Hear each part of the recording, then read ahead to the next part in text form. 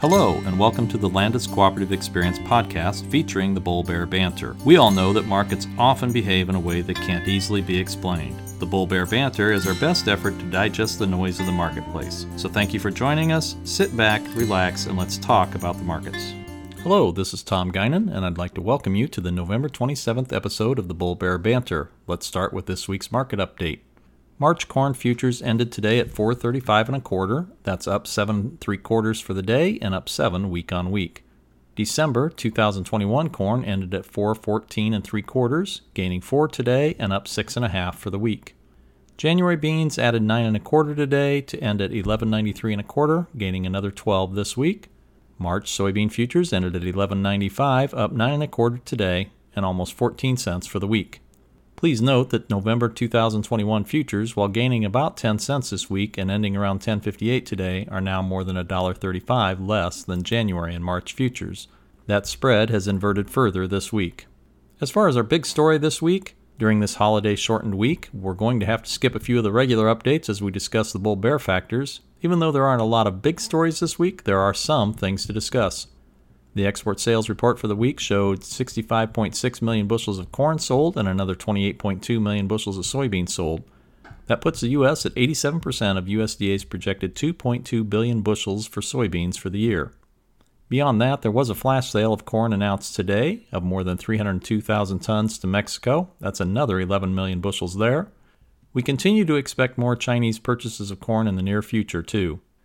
At the end of today's episode, you're going to get a little bit of an update on a challenge I put in front of you back in May, and you might even get to hear me play the piano before the day's over, so stick around.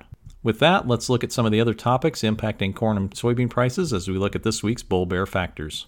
As far as bull factors for corn, export inspections were 32.8 million bushels last week and toward the bottom end of the range of expectations. However, the same week last year saw 24.3 million or 8.5 million less.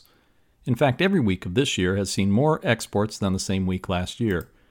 Cumulative totals are now 364 million bushels, up from last year's 221 million. South American weather remains mostly dry. La Niña is still a concern because it could lead to an even lengthier period of dryness and drought there. We'll have to keep an eye on their weather and see if they receive enough timely rains. Crude oil futures have gained a few more dollars a barrel this week, with January West Texas Intermediate up above $46 for a brief bid on Wednesday, and they remain around $45. Corn bear factors include the Brazilian first crop of corn is now estimated at 90% planted versus 83% last week and 86% on average. Corn planting in Argentina is also catching up.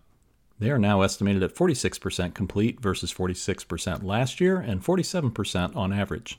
I know we keep hearing and talking about the dryness in South America, but maybe they've adopted the phrase, plant in the dust and the bins will bust.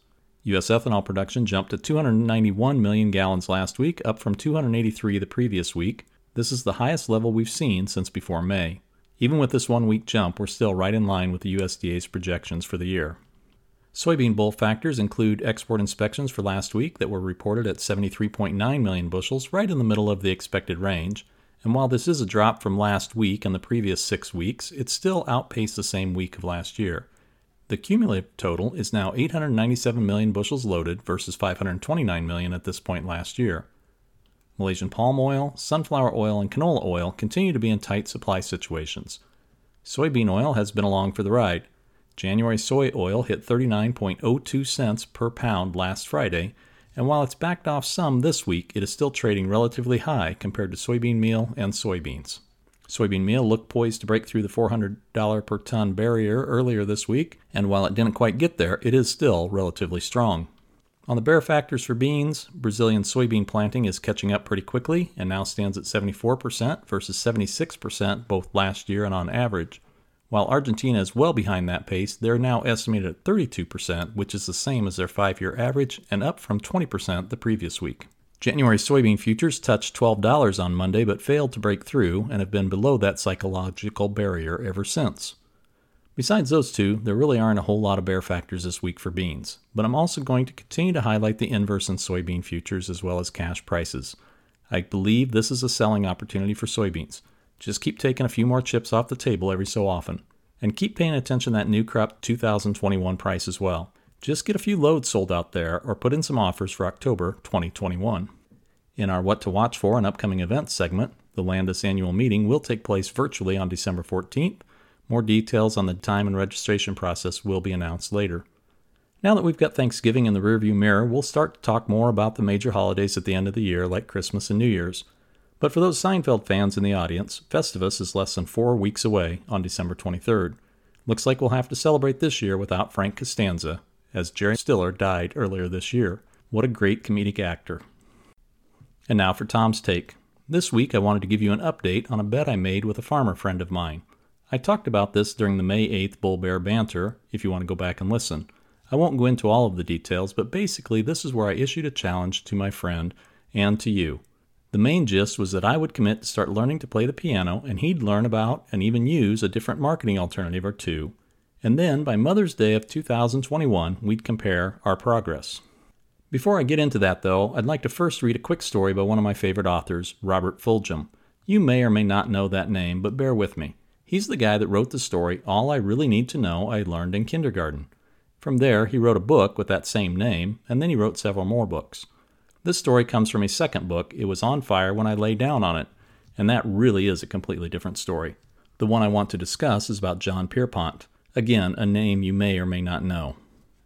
John Pierpont died a failure. In 1866, at age 81, he came to the end of his days as a government clerk in Washington, D.C., with a long string of personal defeats.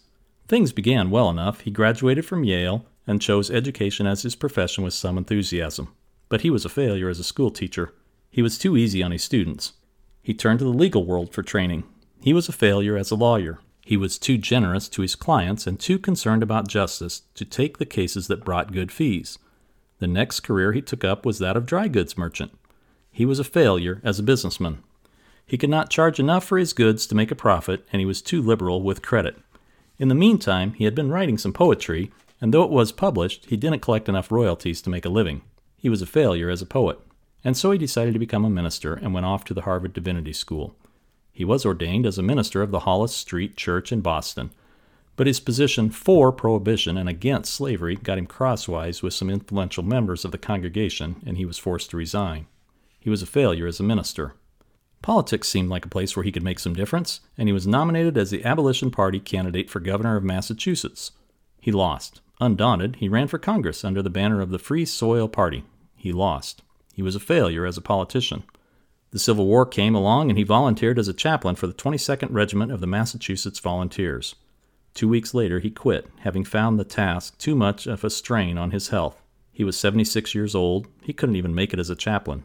Someone found him an obscure job in the back offices of the Treasury Department in Washington, and he finished out the last 5 years of his life as a menial file clerk.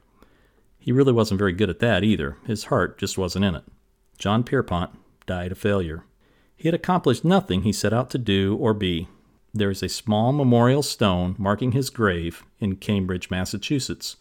The words in the granite read, Poet, Preacher, Philosopher, Philanthropist. From this distance in time, one might insist that he was not, in fact, a failure.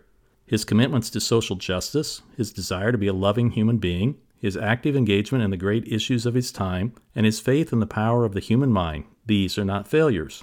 And much of what he thought of as defeat became success. Education was reformed, legal processes were improved, credit laws were changed, and above all, slavery was abolished. So why am I telling you all this? It's not an uncommon story. Many 19th century reformers had similar lives, similar failures and successes. In one very important sense, John Pierpont was not a failure. Every year, come December, we celebrate his success. We carry in our hearts and minds a lifelong memorial to him. It's a song. It's not about Jesus or angels or even Santa Claus. It's a terribly simple song about the simple joy of whizzing through the cold white dark of winter's gloom in a sleigh pulled by one horse, and with a company of friends, laughing and singing all the way. No more, no less. Jingle Bells. John Pierpont wrote Jingle Bells. To write a song that stands for the simplest joys, to write a song that 300 or 400 million people around the world know, a song about something that most have never done but they can imagine, a song that every one of us, large and small, can hoot out the moment the chord is struck on the piano and the chord is struck in our spirit. Well, that's not failure. One snowy afternoon in deep winter, John Pierpont penned the lines as a small gift for his family and friends and congregation, and in so doing left behind a permanent gift for Christmas, the best kind. Not the one under the tree, but the invisible, invincible one of joy.